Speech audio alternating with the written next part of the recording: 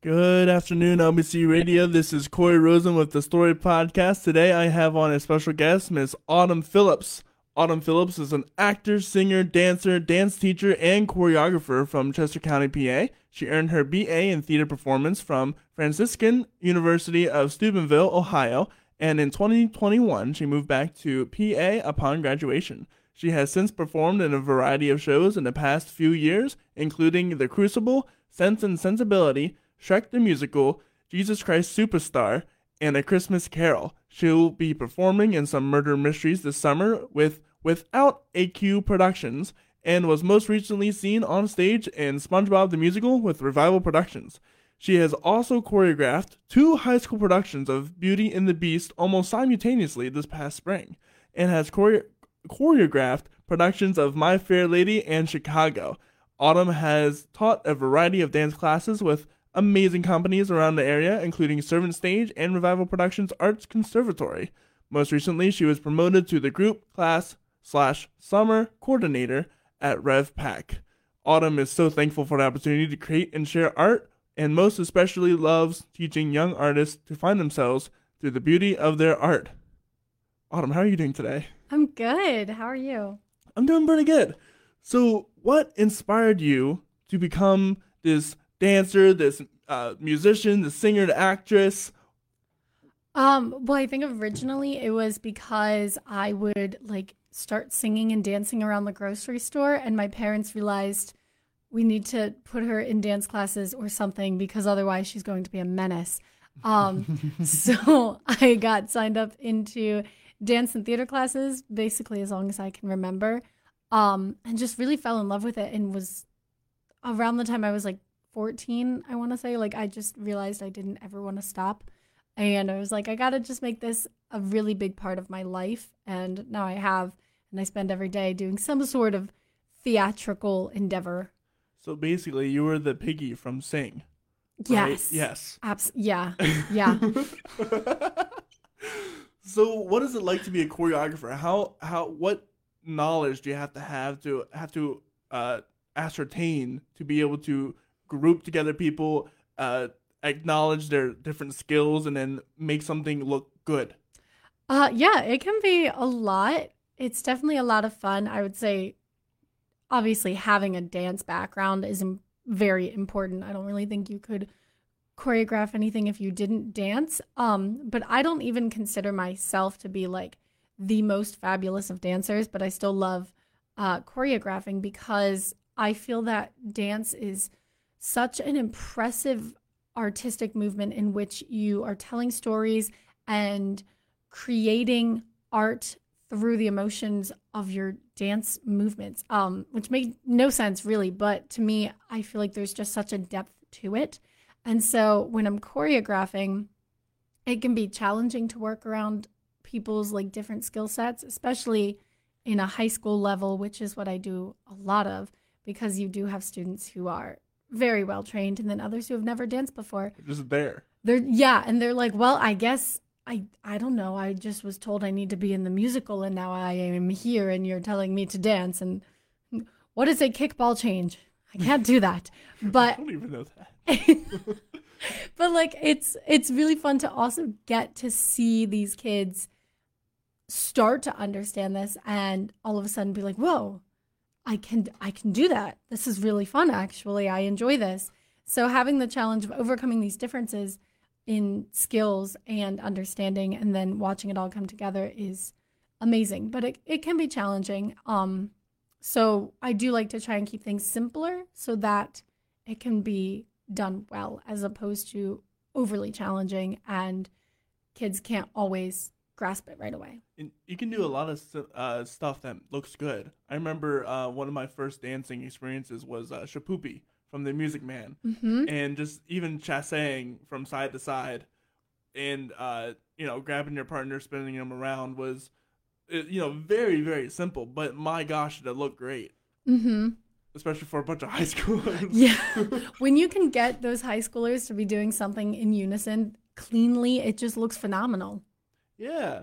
So, what is it like having to work for children? What are some of the biggest hurdles you have to get past? Do you mean like the young children or the teenagers? Well, let's do both. Okay, the young children, getting them to stay focused and motivated can be exceedingly challenging, especially because kids in a dance class specifically for me, it's physically exhausting, and so if you have kids in like multiple classes or even just one class, it can feel like a really long time for them to have to stay focused on doing something specific with their bodies, which can be really challenging, is keeping them interested and engaged. And so trying to focus on the fact that they're there to grow as artists, but also to have fun, I think is really important. And I think that can be helpful, but it can still be hard. And then with teenagers, I think the challenges come from, if you're an inexperienced dancer as a teenager, it can just be hard because you're so much older. Your muscles are and bones are pretty developed. I mean, you're still usually growing, but it's harder to get into that. Like learning a new language when you're 4 is a lot easier than when you're 16. So it's the same thing. But as long as the teenagers have a good attitude, I love working with them because they have this work ethic and this drive that's inspiring. It's all about the attitude, really. Because when I was younger, I was like, "Well, what's the point?" But you got to realize with theater, there's like certain there's a flow to it, right? When the emotions come too much for dialogue, you sing it. When the emotions come too big for singing, you dance it, and that's why dancing really matters in musical theater, because it's the portrayal of that great emotion that you can't just get across by singing. Absolutely.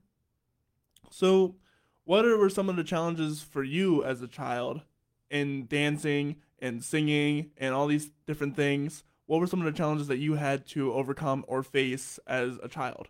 Well, I think I can still kind of say that this is somewhat accurate for myself still, is finding the time to do it all. Because if you're a kid who wants to be in shows, it takes up a lot of time. But then also if you want to be taking dance classes so that you can be better at dancing for those shows, it also takes up time. And then, I mean, when I was really little, I also wanted to play sports. And so that was also hard because I was like, how do you fit all this in? And that's something as an adult, I'm still like, how do I fit all this into my schedule? It's nearly impossible. But that's part of the fun challenges, I'd say. But I'd say also as a kid, some challenges were just like, I wouldn't consider myself naturally gifted when it comes to a lot of the arts. And I think that's something I've been needing to continue to strive to overcome, is I need to have so much more of a work ethic to be able to be at all successful than some other people, which is like fantastic for them. But not having that I've always had that inherent desire, but maybe not as much of a natural gift as other people, which is still fine. I mean, you just keep working and everything will be okay. If you do what you love, you're going to get good at it eventually. Yeah. And, granted, the talent helps. But if you're going to work at it, you're going to get good. Exactly. Even talent can only take you so far as well.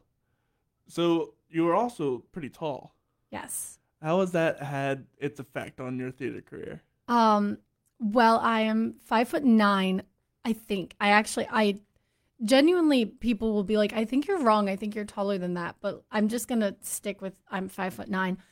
And that can be challenging because especially when I'm wearing like 2.5, 3-inch dance heels, I look like a giant on stage. And if my scene partner is shorter than me, sometimes that can get weird because I guess like socially, especially if it's like a guy-girl scene and I'm taller than a guy, then people just think it looks weird. So, I mean, there's been times when I've been blocked to be sitting down and the guy is standing. Or as a dancer, I oftentimes find myself needing to stand in the back row simply so that I'm not like blocking people. Or if I'm like blocked or choreographed to be in the front row, I have this inherent feeling of this feels weird because I'm taller than everybody. They're all hidden behind me. So it is just kind of this like, I guess, subconscious thing that I'm like, I'm tall, I need to be in the back, which is just interesting. Well, yeah, because the quote unquote perfect dynamic is you got the tall guy, the tall handsome dude, and then the short, also really pretty girl. But it kind of gets thrown off for us, even because it's not socially quote unquote acceptable or culturally relevant. I guess. Yeah. It's a weird way to put it. Where what the average height for guys is like 5'8", 5'5", like around there, and the average height for women is like 5'5", something like that. 5'7", I don't know. But and then you have you as 5'9". I know some girl who are 6 foot, and I'm like, I'm 6'4", so it's not. I'm a giant, but for even when I see girls that are like your height, I'm like, wow, that's big. So I'm sure on stage people can be like, wow, hey, hold on, what's this going on here? Yeah, it's definitely different and strange, but also, I mean, a fun challenge to overcome as well. And also, I think people are starting to realize that, like, oh yeah, women can also be tall. I mean, like, you just look around. The average might be lower, but like, it's not impossible. No, it's not impossible. I've met some very taller women than me sometimes, and so I'm like, hold on a second. Yeah. So what's it like being a woman in the theater? It's got to be a whole lot of differences. A whole lot. I've heard it's a lot more stressful. It definitely can be. I mean, outside of just like challenges that women face in general, because that's just how life can be. You can't deny the fact that within the theater industry, especially as actors, there are so many more parts written for men, and yet there are so many less men interested in doing theater. So you have like thousands of girls who all want to play these like 2 parts, and then you have like 5 men who want to play these like 3 male parts. So like there's always just going to be that sort of, I don't want to say like unfairness, but men will have an advantage because there's less of them and there's more parts for them, which it's just more opportunity. So much more opportunity. I mean, there was like that meme or whatever that talked about like high school kids in theater, and it was like the girl was like, oh, I go to these theater summer camps with like Broadway stars every single year since I was 2 years old, and I'm so excited to play tree number 3. And then it's like a boy, and he's like, I don't know, the theater teacher cornered me after math and said I had to play Shrek. Like, right. It's just so different. So it is challenging as a woman to have to put in more work to be able to find jobs or opportunities just because they're less of them. Do you think that your dancing heightens your opportunity?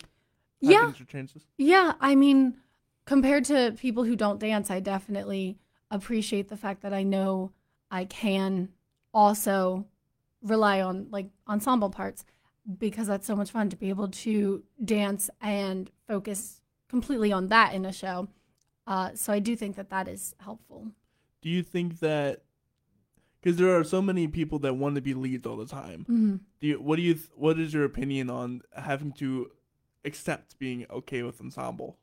I think it all goes with like what work are you willing to put into it, because I think obviously like people do theater as much as we're like, oh, it is a beautiful art, it is, but people also do because they're like, I want to be a lead and I want to be the star, which is fine. I mean, we all want that at some point, but if you put in the work necessary in an ensemble part, you can make it just as important, because the ensemble is hugely important to the story. That's why they're there. Right. Like, I'd almost argue it's more important than the lead itself. Yeah. I mean, where would these giant shows be without their ensemble? They would be boring. There would be no dancing. There would just be like a couple of people like singing, which is great, but that's a concert. That's not a musical. Yeah. So it's so important. And I think especially like as a dancer, so many lead roles. I mean, there are, of course, like lead dance roles that I would love to play one day, but like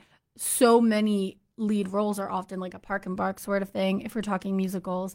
And so they don't really dance, and you don't really get to challenge that part of the art. Oh, park and bark. It's just sit there and yep. talk and sing. Yep. Gotcha. I was like, what does that mean? Yeah. Stand there and sing your face off, which is amazing and so fantastic. But I personally have way more fun a lot of times dancing nonstop and just being like, I am actually basically doing an entire workout class during this show and having a great time. Yeah, speaking about workout, what are some of the stretches that you need to do beforehand? Some of the things you need to think about during, because there's a whole bunch of things that can go wrong if you aren't paying close attention to yourself. Yeah, I have a full like half-hour stretching routine that I try to do every day, whether or not I'm doing any other physical movement. I lift like 3 days a week in general, anyway, 3 or 4, and then I try to dance a lot. But like every day before a show, I really try. Sometimes it's like there's technical things going on, but I try to always do a full ballet bar warm up before every single show. Unless it's like if it's a straight play, I will just do my normal daily stretching routine. I'm not going to worry about like, oh, I need to do a ballet bar if this entire show all I do is like stand there and talk. Like there are other things I could be doing, like more intense, like vocal warm ups or something like that. But I do try and keep myself super, super warm and like loose muscles the whole time so that I can be more careful to not hurt myself. Because yeah, if you get injured, that's not good. I mean, it's bad enough if you're not performing, but yeah, you're kind of like, wow, I'm out. Like I hurt my knee somehow recently, and it's still like I'm not really sure what I did to it, but I'm really thankful that I'm not in a show at this very second because I can take some time to like try to heal it, as opposed to if I needed to be dancing for 3 hours straight tonight, I don't know if I could. So, what are some of the like muscles you have to focus on? Because stretching is very important, even if you aren't dancing or anything, just to keep flexible. It's very. What are some stretches that people like regular people like you and I could? Well, I guess you are a dancer, but like person like someone like me that can do to really enhance our mobility. I definitely would.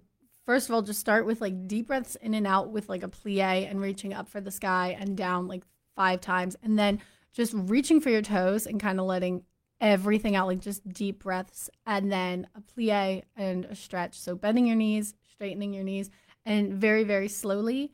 And then reaching for each ankle for a certain amount of time. A lot of like hip mobility exercises are really important. I like doing like Spider-Man's, like, you know, like a Spider-Man pose and like walking back and forth side to side. And that's really fun with kids too, because you tell them like, hey guys, we're going to be Spider-Man. And they're like, oh, wow. And they just think they're having fun. And you're like, actually, you're really stretching. So it's really good for you. So there are like whole things. I'd say focus a lot on like hamstrings and quads and like your hips and everything. I mean, really just your entire body. Be warm, loosened. I do feel like as a dancer, there are many times I am dangerous about not fully like stretching my arms and shoulders as much as I can, because I'm always like, oh, legs, hips, ankle, all of that, I'm good. And then like my shoulders, I have not been stretching. That's not good. So, and you have to do you post stretch as well? Yes, absolutely. And why is that important? Because once you're working your muscles, you're just tightening them back up. So like I like to like roll everything out with a lacrosse ball or like an actual roller, and really just making sure that your muscles are stretched out again. So like when you first start stretching before a show or just before anything, it's also really important to make sure that you're not just going into it cold. So if you think of like a rubber band, like if you take a cold rubber band and just pull it as hard as you can, it's going to break. Right. You need to like slowly loosen it up and move it around, and then it can stretch itself a little further, which is way healthier. And then at the end, once it's all loosened up and then tightened back up from like lots and lots of movement, you need to slow it back down. Interesting. Yes. So that probably builds a lot of stamina for theater. Yes. How is that just a workout routine after workout routine? Because how much stamina does it take to do a theater show? A lot. 3 hours of constant moving, sometimes singing while dancing. Oh, yeah. How does one practice for that? So I think I started bothering my neighbors a little bit too much, but I would go on runs and sing at the same time,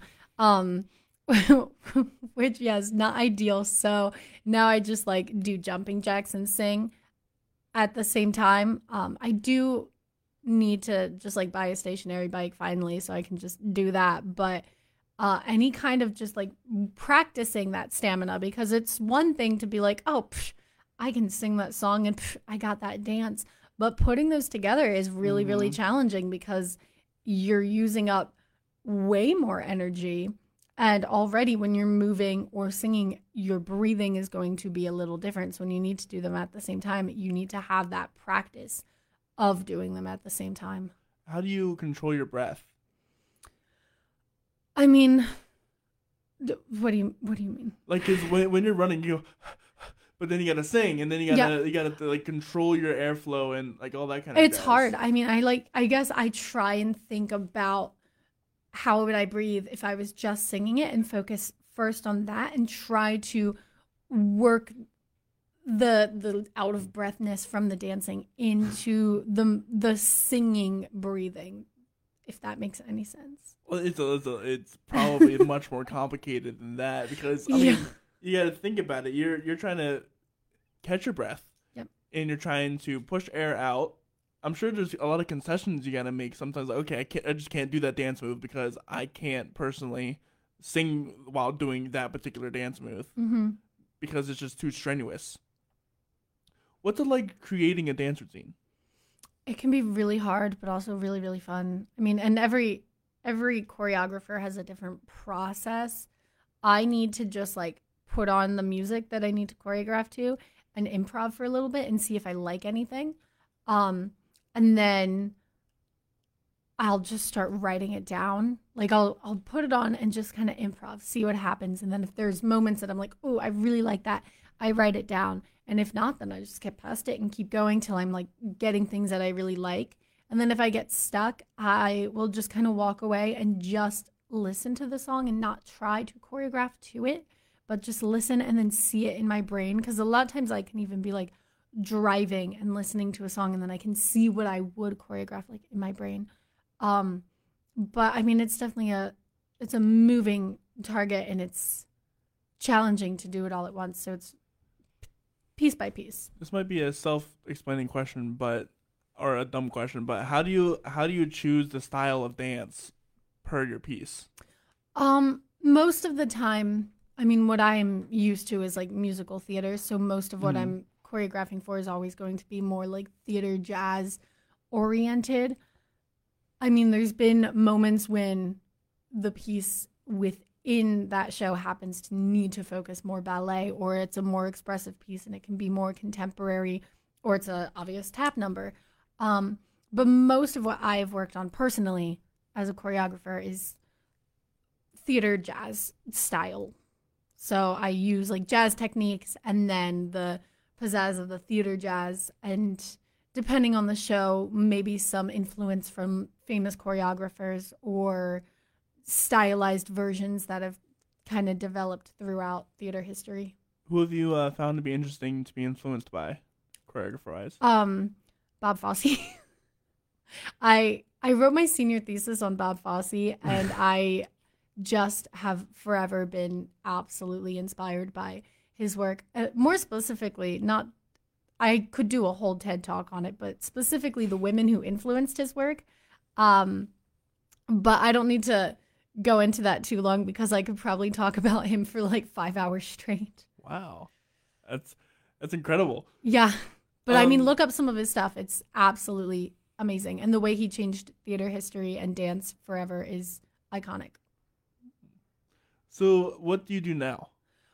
I do many, many things. So I'm the group class and summer camp coordinator at Revival Productions Performing Arts Conservatory, which essentially means that I mean, right now we are at the height of summer camps. So I'm sort of the liaison between the production company and parents and teachers and campers and organizing all of this, making sure that we have the right camp counselors for those particular camps that we're working on and organizing the scheduling.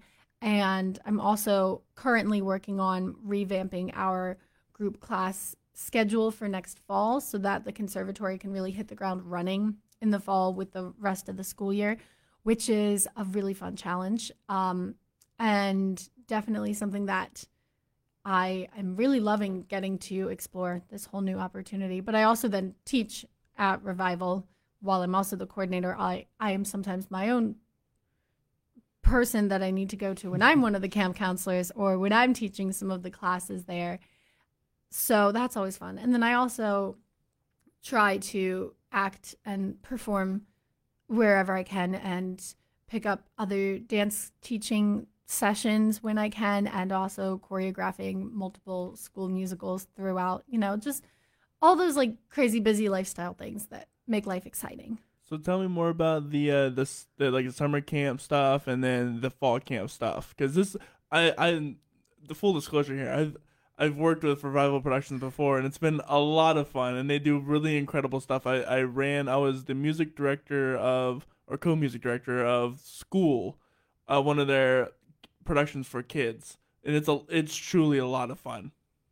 Yeah, so I mean, I absolutely adore it there, and I love everything that Heather has done with this company, and I love the kids there, and I love getting to see them come into camp every day and have an absolute blast. Like this week right now, for the next 2 weeks, we're doing Frozen Kids, which is like the Broadway kids version of the musical Frozen. And the kids seem like they're just having a great time. Like they'll come into camp from 9 to 4 every day, and they're just rehearsing this whole musical. And a lot of them, it's like their first show. We have a lot of really young kids in this production. And so it's their first time of really getting to focus in on like, okay, this is going to be your blocking. Let's practice your music. We're going to learn some choreography. So seeing these kids, like their eyes light up as they're starting to understand how it's all going to come together into this show that they get to show their parents. And it's a really great time. And so why do you think that Revival Productions summer camps are different than all the others that are out there? Oh, that's a really hard question. I I don't know, because there are many amazing summer camp opportunities all over at so many different theater companies that I think do a really great job. But I think we bring in some really incredible staff who know how to work with the kids and challenge them, but also make it an absolute blast. And I think that we also have so many different, unique kinds of camps that can't be found everywhere. Like the Frozen Kids is really, really fun, but there are a lot of companies that do production camps where you put on a show. But we also do non-production camps where we just learn other creative things. Like last week we did an Imagine That camp where it was all about using the imagination and creativity and like creating these worlds for themselves. And we also did an art camp where they learned like fine arts and painting, as well as set design and lighting design, and so many different things that I feel like a lot of places don't do. So I think that that's also a I was gonna say, if you pitched, oh yeah, kids are gonna touch electricity, you know what I mean? Like set up lighting designs. That was one thing we could not touch in like high school, like the lighting stuff. That was off limits for anybody except like the theater director. Yep. So that's awesome. What are your fall camps like? Well, in the fall, we're going to be having our usual school session classes. So we are going to bring back our dance classes, which will have ballet, tap, jazz for all levels from like age 2 to age 18. And we'll separate by age and level and really delve into these amazing dance classes so that especially kids who like do theater and want to be dancing can really get to study this, as well as a lot of acting classes, mostly in like 6 or 8 week sessions, which will allow both kids and adults to really mold themselves into amazing actors through studying. Because I feel like there are so many kids who get to do shows, which is fantastic, but having the opportunity to really train outside of like a university level is such an incredible opportunity. That's awesome. It sounds like you're having a lot of fun at Revival. Absolutely. Revival Productions is awesome. I'm going to be having Heather Grayberg, the founder and owner of Revival, next week. So we'll get to hear way more about that next week. Oh, yes. She can go way more in depth than I can, and she is absolutely amazing. Yeah, she has been an inspiration for me, for sure. She's awesome. But more about you and your personal life. You are a Christian, right? Yes. How does your faith interplay with your career?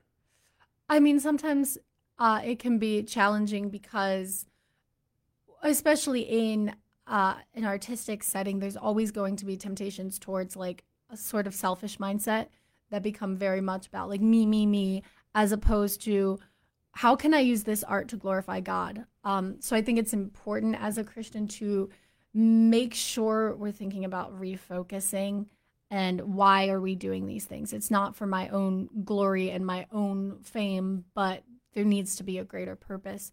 So I think that while it's a challenge, it's also a call to greatness as a Christian, is to use art for the greater good. So how do you do that within the theater boundaries? Because there's a lot of things you can do in theaters that might not be so Christian-like. Mm-hmm. I mean, when it comes to like, there's always going to be shows that might not have the most aligned morals with my own. So I mean, it's good to take a step back beforehand, and I mean, maybe even think about before anything, like, what should I even audition for this? Should I even consider it, or should I think like maybe not, like maybe this is not something I need to be worried about, because when it comes down to it, it's just going to bring up more issues. But then also being able to look at things and realize like, okay, this has some dark points, but are those dark points and the darkness of that plot and the character and the evil within that, is that going to have a stronger message of good that comes out of it? Like playing a villain and recognizing what my character is doing is inherently evil, but is showcasing that on stage, allowing me to be part of this story that can show how the good is always greater than the evil, or something like that. Right. It's working that balance of, okay, yeah, I know that this player is actually evil and all that jazz, but in the greater story arc, is it going to be redeeming or is it not? Mm-hmm. So it's really working out that sort of balance and really figuring it out. And it's tricky. It's definitely always going to be quite difficult to think that through. Right. So with that in mind, like talking about honoring God, what is worship to you? Could you be more specific? Like, how would you define worship? What do you find to be your acting of worship? Is it when you dance? Is it when you show off your talents in a God and a God glorifying way, etc.? Yeah, I think all of the above. I think that there is so much to be said for worshiping God through our everyday actions, and just being a person who is trying, even not through like super specific ways, or super obvious ways, but trying to just share the light of Christ with people through who we are and how we interact with them. And I think that should showcase through our art, whether we are like singing in church, which obviously has so many of its own fruits and is so amazing and wonderful. But I feel like within theater and performance, like telling stories and allowing these stories and these moments on the stage to have this redemption quality and move people through art, I think is its own form of worship, as long as people leave feeling like they're fulfilled in some way, and not necessarily like holy, because you're not going to become like a brand new person because you saw some stupid play, but like as long as people are able to leave with some sort of feeling of like movement towards goodness, I think that is a way of worshiping God as well. I don't know. I saw Sight and Sound's Jesus, and I left and completely changed. Okay. I mean, which is also super powerful and super great. If you haven't seen any Sight and Sound production, it'll change you as a person, I'm sure. What was it like to go to school at a correct me if I'm wrong, but Franciscan is a Catholic university, yes, right? So what was it like going to music theater performance at a Catholic school? I really liked it. I mean, overall it was a smaller program, which I thought was really nice because we were able to become really close friends within our department and with our professors and with each other, and really be more focused in on the quality and the depths of the shows that we were doing. And I like the fact that the professors would have these conversations with us about like why were we choosing these plays and how could these plays, which oftentimes would have very evil people and things about them, like how were these plays actually moving towards Christ or going to inherent, like in the end, be redeeming and be Christ-centered as opposed to not, if that makes any sense. No, it does make sense because that's a conversation we have at LBC a lot. Like when Kinky Boots came to the Fulton Theater, there was a big conversation of, well, what do we do with this? I wonder though if because typically Christians tend to be more conservative and being theater being more liberalish area. Yeah. Was there ever any hesitation for you or your parents or like the university as a whole to really push out in the theater?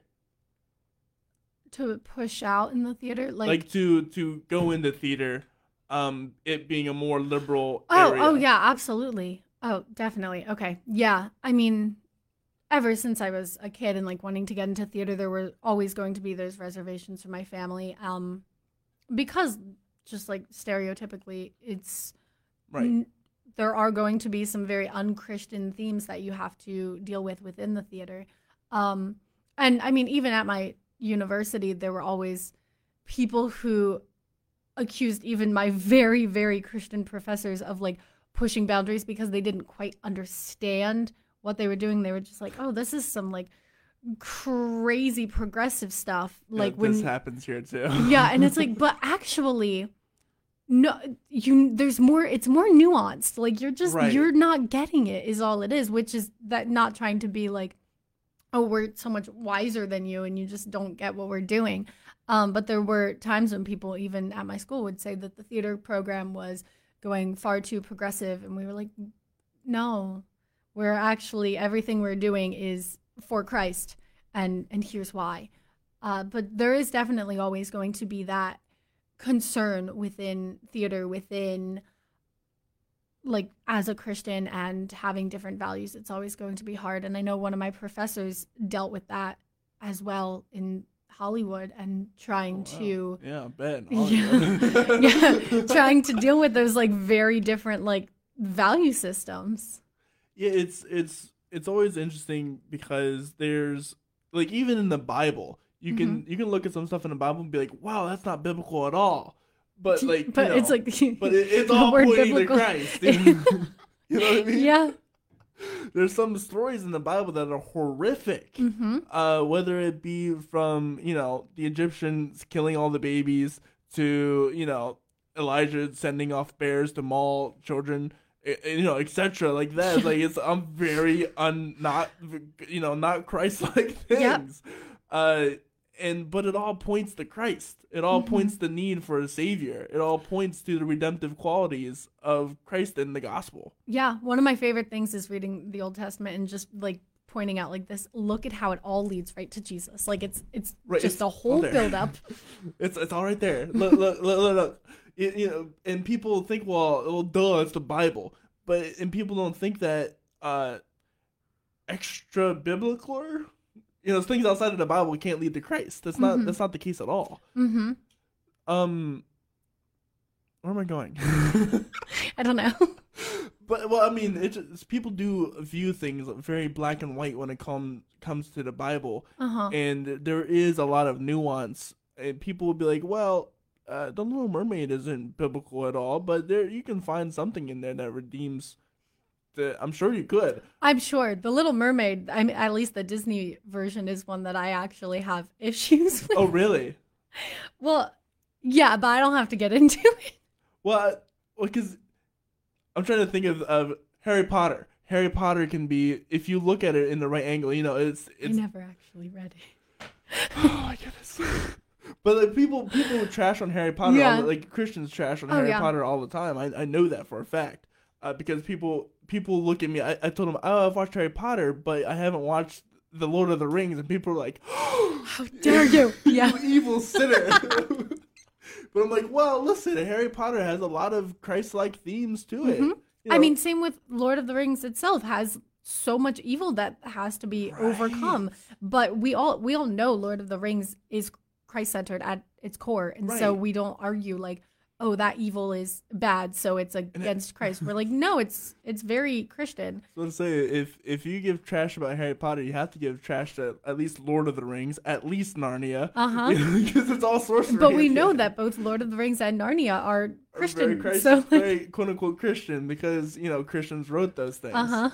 But you can find Christ anywhere you look. If granted, there are some places that Christ is not, but you can find Christ in a lot of situations that Christ wasn't even meant to be in. Yep, absolutely.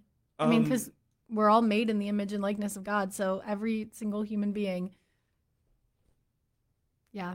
I don't know where I'm going. So, what are some mistakes that you have made that you think can be avoided? You mean like in theater or in theater? Okay. Yeah. Because I was gonna say like study for math tests. I didn't do that, and that was a big mistake.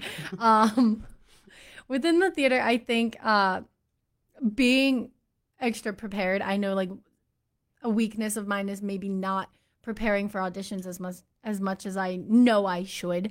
And so I mean but that's life in general. Just like work harder than you think you need to, especially when it comes to trying new things. So be overly prepared for auditions, and just in general, like really, really train. Like really, really train, because I feel like as a kid, I maybe didn't train quite as hard as I could have. And I feel like now you're playing catch up. Yeah.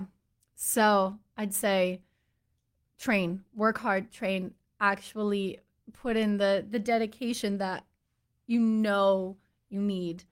Because if you love it, you love it. And working that hard will be just all the more rewarding. It won't actually be a chore. So theater can be a very emotional place for people. What? No. Yes. Yeah. There have been many times where I've traveled the halls of LBC and I just hear the faint crying in the distance of someone in the practice room losing their mind. Mm-hmm. How does one deal with all that stress and all of that? Because it's very competitive as well. Oh, absolutely. How does one deal with that and not go into depression or anxiety or etc.? So I say let yourself cry first. Like let the emotions come to you, because theater is also about emotions, good, bad, ugly, everything. I mean, when you're acting, you need to be able to access these kinds of emotions all the time. So don't ever try to deny it. Don't ever deny the hurt that you feel from the rejection or the happiness that you feel from getting cast. Like feel it all and understand where it's coming from. But when it comes to like the sadness from a rejection, feel it for like a day and then move on and work even harder the next time. And also recognize that a lot of times when you don't like book something, it's not that you're not good. It's that you're just not meant for that part. And that's okay, because rejection is just redirection. Maybe you didn't get that show because you're meant to do something else like a month later that's way better for you. So just kind of take everything, feel it, and move on. Yeah, there's a lot to be said about my plan versus God's plan, and because we can, especially with theater, we can get so drawn up and say, "Well, why didn't I get that?" And it can turn against God, the kind of thing. It's like, well, God didn't let me get that. How dare He? Or am I just worthless because I didn't get this and I'm not getting that? Mm-hmm. We can become blind to a lot of the possibilities from not being rejected in one way. And you got to keep your doors open too. Absolutely, yeah. Because there's a lot of chances, well, maybe you didn't get that lead role, but hey, you can get ensemble. Mm-hmm. Or hey, you can get stage crew. And people like to downgrade the stage crew sometimes, or like backstage stuff. But really, it's so much more essential, honestly. Like what is the show without the crew? Right, exactly. And it's going to give you so much more experience and so much more insight to how it works. And then that's another thing you can put on your resume, because honestly, if you're going to make yourself a really big threat, quote unquote, in the theater community, have your resume full with like stage crew experience, like lighting experience, and acting experience, dancing experience. People are gonna look at your resume and be like, okay, maybe you won't be an actor, but we'll put you on the lighting team. Yeah. And there's, again, just like there's so many more girls going for parts. There's so many more just actors trying to act, but there's not as many people trying to do anything tech related in the theater, and that's so important. So go after that. Yeah, and if you're like, how do I learn? Well, go to a theater, be like, hey, what do you need? And that's one way to get a job as well. Like, how many times have I gone to Heather and be like, "Hey, what do you need? I need to do something." And I've helped on the audio for Ruby, and I've done stage crew for LBC's Ruth by asking that way. Mostly because I wanted to be a part of Sight and Sound's first off Sight and Sound production of one of their that was not the best way to say that, but no, that's still amazing. Right. But it's just all about asking of, hey, where can I do something to be a part of this? And maybe the first time it's an internship, maybe the first time you don't get, but the second time you're gonna know what you're doing. Yes. So how important do you feel it is to diversify your involvement with theater? So important. Like, know everything, know how to do everything, be prepared for anything, be able to be an actor, dancer, director, lighting designer, stage manager. Just every part of the theater and putting on any kind of production is so vastly important. So being able to fill any of those roles is just so necessary when going into any kind of career in the arts, or even like just life. Being able to take on any of these roles and do it with poise and grace is incredible, and it'll just get you through all the harsh things in life outside of theater or work or whatever. So say being a director and having to manage kids has helped me immensely in my job today. Like it's so hard. Kids are challenging. It's challenging. I've heard the expression trying to direct musicians is like herding cats. Same thing applies to children. 100%. Yes. 100%. Because they'll go off in so many directions that you as an adult cannot follow. Yeah. And that includes physically and mentally, especially. Because I had a child yesterday who was so upset because he couldn't wear his shoes in the pool. Yep. That was the one thing that he just could not he would not give me an inch of anything just because he couldn't wear shoes in the pool. It's like to an adult that's like, why is that something you want to do? First of all, right. So yeah, it's hard because their rationale can be so different. And just trying to figure out, okay, what makes this kid click? And having to push kids, especially knowing the wherewithal to push a child, because you can either do really good work or you can do really bad work when it comes to pushing. Because it's when it comes to swimming, especially if they go under once, they're like, oh, I'm dead. Yep. Before what's that like? What is it like to push a child mentally, physically in your spot?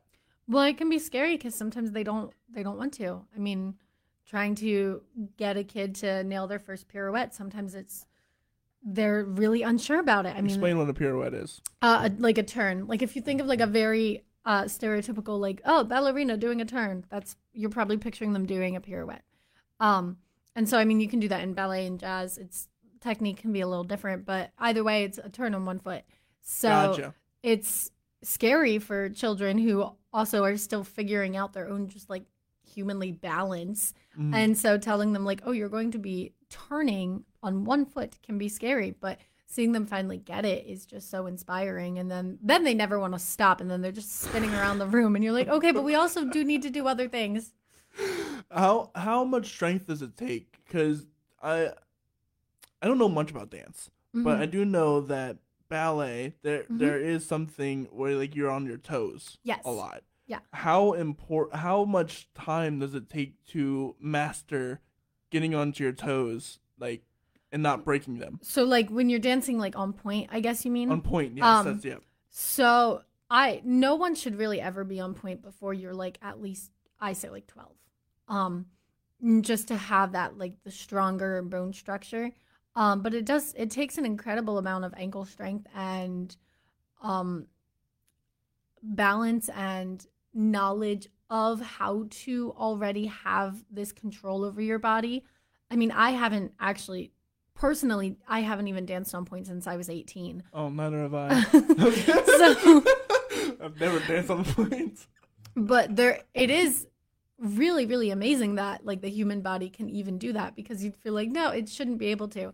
But the shoes are also made for it, which helps, and they're made to support your foot as you're doing this, which is super, super important. But having that already previously created like ankle and calf and full body strength to be able to think about lifting yourself up as you're dancing is super important. See, when I saw the Titanic for the first time, that was the one thing that always caught my attention. You know that scene where they're dancing in a third class passenger? She's like, yep. She's like raising, and then she just falls. I'm like, how did you not break every single toe? Yeah, I never understood that.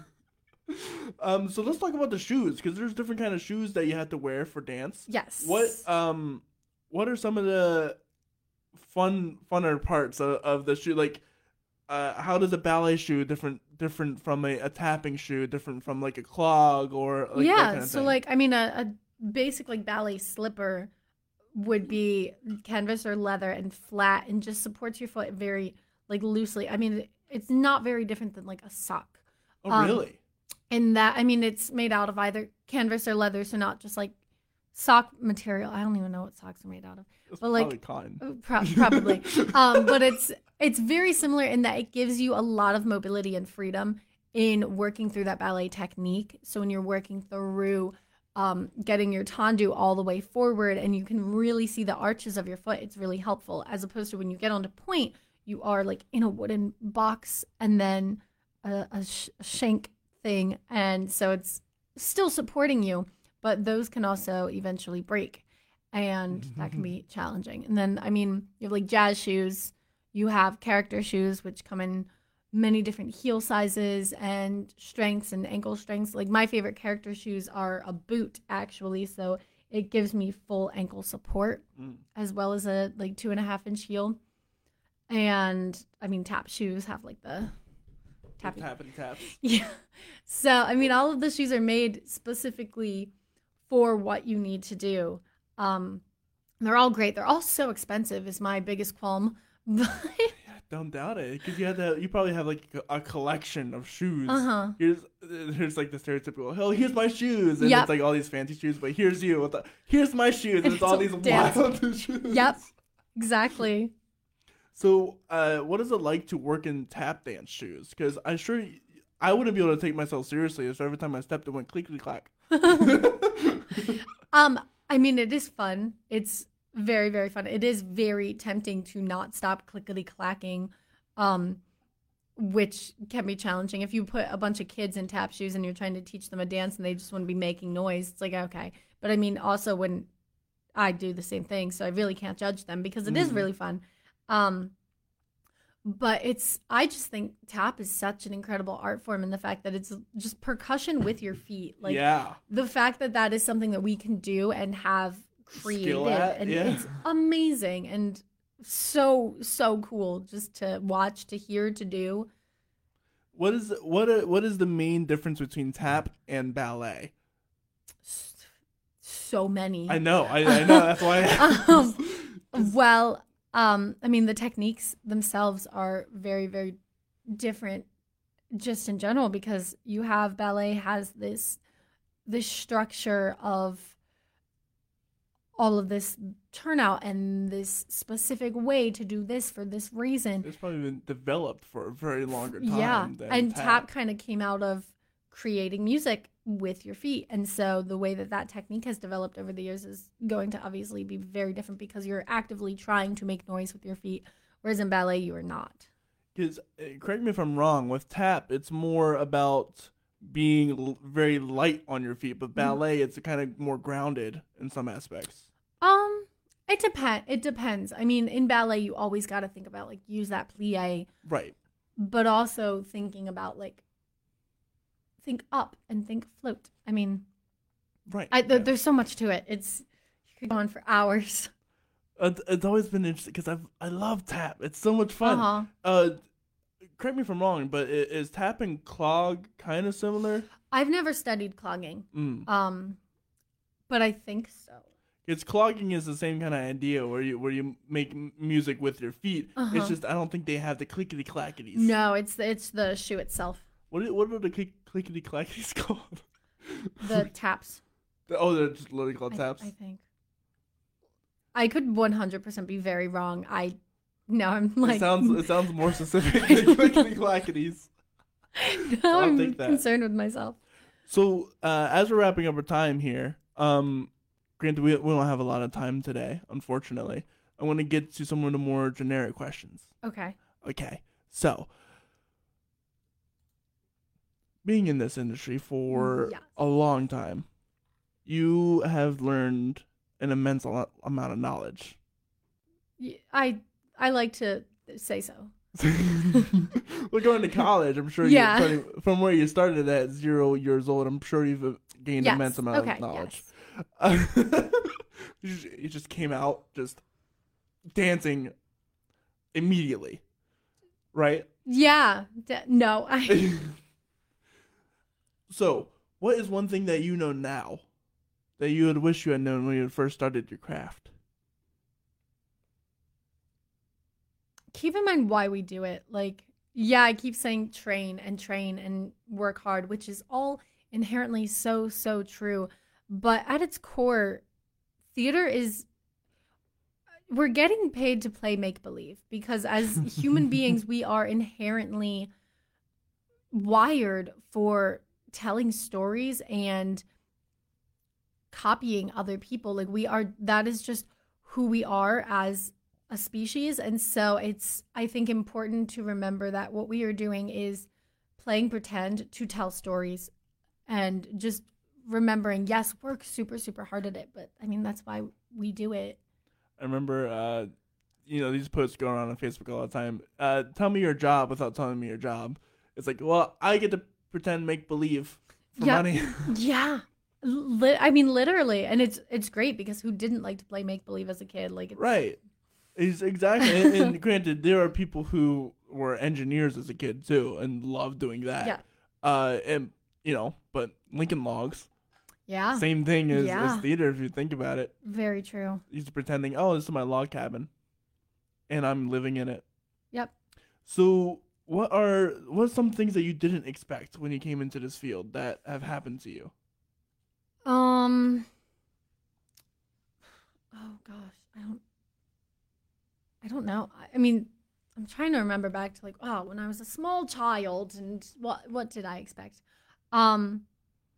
Probably I mean, how much I've just made it a huge part of my life. Like when I was a kid, I wanted to do this, but the fact that I am able to make theater my entire life right now without like being on Broadway. Because I think as like a child, you kind of think like Broadway's the goal. Yeah, which I mean it's great. Yeah, I love going to see Broadway shows, but there's so much more to the theater industry and the art of performing and creating theater art than needs to be on Broadway. Like it's so important for everyone everywhere. And I'd argue that in a lot of cases there's a lot more talent in the local scene than there might be on Broadway in some cases. Sometimes, yeah.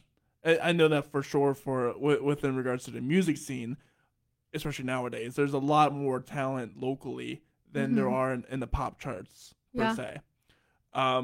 So what, granted, because theater, you can get this giant ego, you can get these giant big space ideas. What keeps you grounded?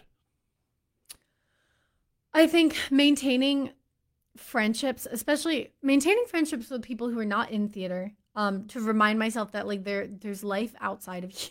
There's life outside of make believe. Like, I mean, I personally, I definitely would struggle more with a lack of confidence as opposed to having an overbearing ego. But it's always either way, it's still scary, and a problem that comes with working in the industry is like, am I not good enough for this, or am I like too great for everybody else? Like that's always going to be these temptations of anybody who does this. So reminding myself, work hard. Why do I do this? And also, there's more to life than this. As much as I love it, there's other human relationships that need to be like focused on and nurtured, and there's my spiritual life that needs to be put first, and thinking about the fact that theater is so important, but there's so much more to life. So then the inverse to that, besides God, what is your biggest support? Family and friends. Have your family always supported you? Yeah, I understand it. No, support it. Yes. Understand it? No. I love my family so much, but they definitely don't fully understand why I want to do this, or why, or like how it really works, or like why I keep doing this. But they always come and see my shows and be supportive, which is really, really appreciated. That's exactly what my family is like with doing this podcast, because it's purely a passion project for me. I don't make any money currently off of this. My parents are always like, granted, my grandmother was like a depression baby, so she's like she was a baby boomer, but growing up by depression people, she was like, why aren't you doing something that makes money? Yep. And that's a lot of the struggle for theater people. Oh, absolutely. Because you're not ever guaranteed a role, ever, never, and it's so much. I'd argue that theater is a lot like faith. Yeah, you gotta have so much faith in yourself, so much. It's because it's literally blindly putting yourself out there. You're like, hey, this is me. I'm gonna do a great job in this role, and you should have me. Yeah. It takes a lot of... It takes a lot of courage. It takes a lot of strength, mental strength, because rejection is a hard thing to deal with. Absolutely. Especially with your first one. Yeah. And then you got to get over that and be like, okay, I just gotta do it again. Gotta do it again, and again, and again. Yeah. So, and the prospect of this theater world is that you're going to get way more rejections than you are going to get yeses. Mm-hmm. And that's a hard thing to deal with. And that's not what most people are used to dealing with. Oh, not at all. A lot of people wouldn't even think about wanting to keep doing that. They'd be like, why do you keep doing it? Why am I torturing myself with all this rejection? And that's why you got to get rid of that. I mean, yeah, you can feel the rejection, but you got to get rid of that notion that, oh, I'm just going to be successful all the time. Yeah. Because you're not. Yep. And that's just life in general. You're not going to be successful all the time. And you have to be, especially with theater, you have to be okay with the rejection. Mm-hmm. And honestly, if you're going to be a stronger person if you're okay with rejection overall, because that's going to apply to so many other aspects of your life that you would never have thought of. Oh, absolutely. What was one of the funniest things that ever happened to you on stage?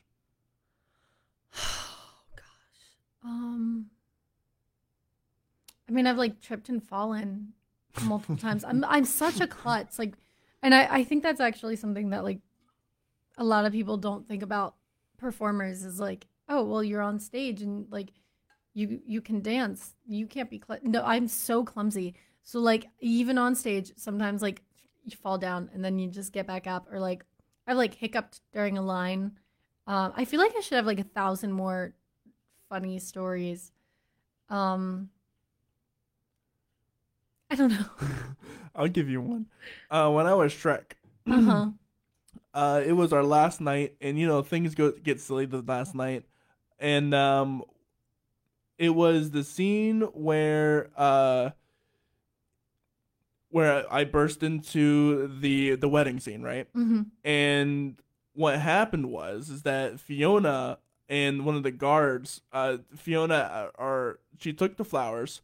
And what she did is she just smacked the guard full force with the flowers, and I couldn't keep myself together because you know Shrek has that like song before the reprise, and I could not keep myself together because I like to laugh and I have a hysterically ridiculous laugh, when I get really into it. It was the hardest thing to keep myself in control while singing this really heartfelt piece.